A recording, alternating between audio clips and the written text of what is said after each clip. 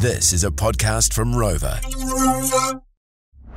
George FM Drive with Sin and Brooke. Here's another tidbit. Get that fire extinguisher ready. It's George Drive's Hot Take Hot Seat.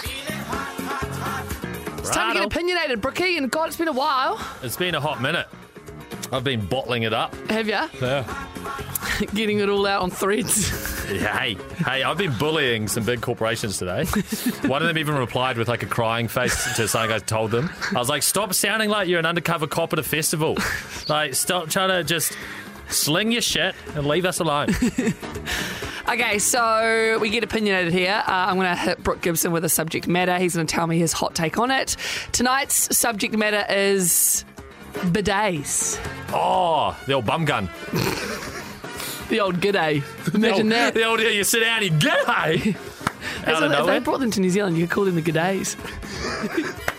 Yeah, they catch you off guard. I've never used one. Oh my God! I don't know if I'd. I mean, obviously, after years of technological advances, Technological advances. Obviously, they probably work quite well. But I've just got it in my mind. It would just create more of a mess. Oh, okay. It's just gonna like splatter shit everywhere. Yeah, right. You don't already do that? No. Like, it's gonna of course, like Mr. Brooke Gibson's the perfect pooer. it might get rogue and like spray out, like splatter on your shirt or something. I don't know. Imagine that. Right. You're coming out there. You're like, yeah, my bunghole is squeaky clean, but I've got literal shit on my tropical shirt. You know, and it's just yeah. I don't know.